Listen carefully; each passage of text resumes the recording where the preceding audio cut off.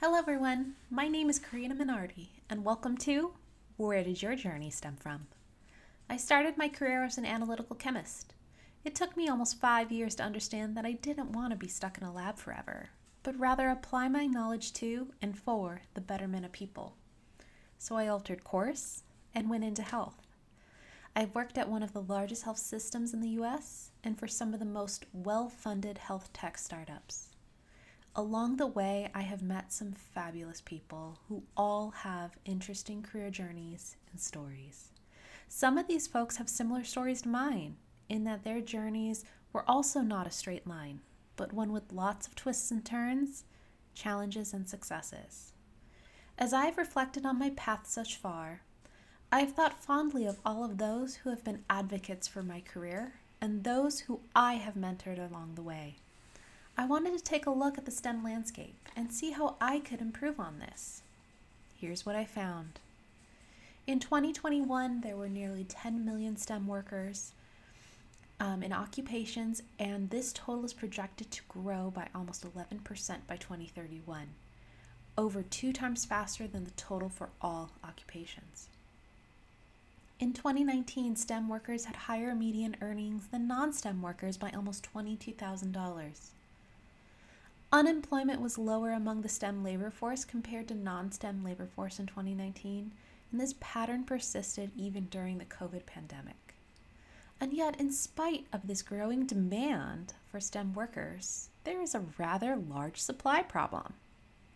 A little over half of STEM workers do not have bachelor's degrees and work primarily in healthcare, construction trades, installation, maintenance and repair, and production occupations. Women are about 34% of STEM workers, representing 44% of those with a bachelor's degree or higher, and 26% of those without a bachelor's degree, even though they account for 50.5% of the population in America. Although Blacks or African Americans, Hispanics or Latinos, and American Indians or Alaska Natives represent 30% of the employed U.S. population, they are 23% of the STEM workforce due to underrepresentation of these groups among STEM workers with a bachelor's degree or higher.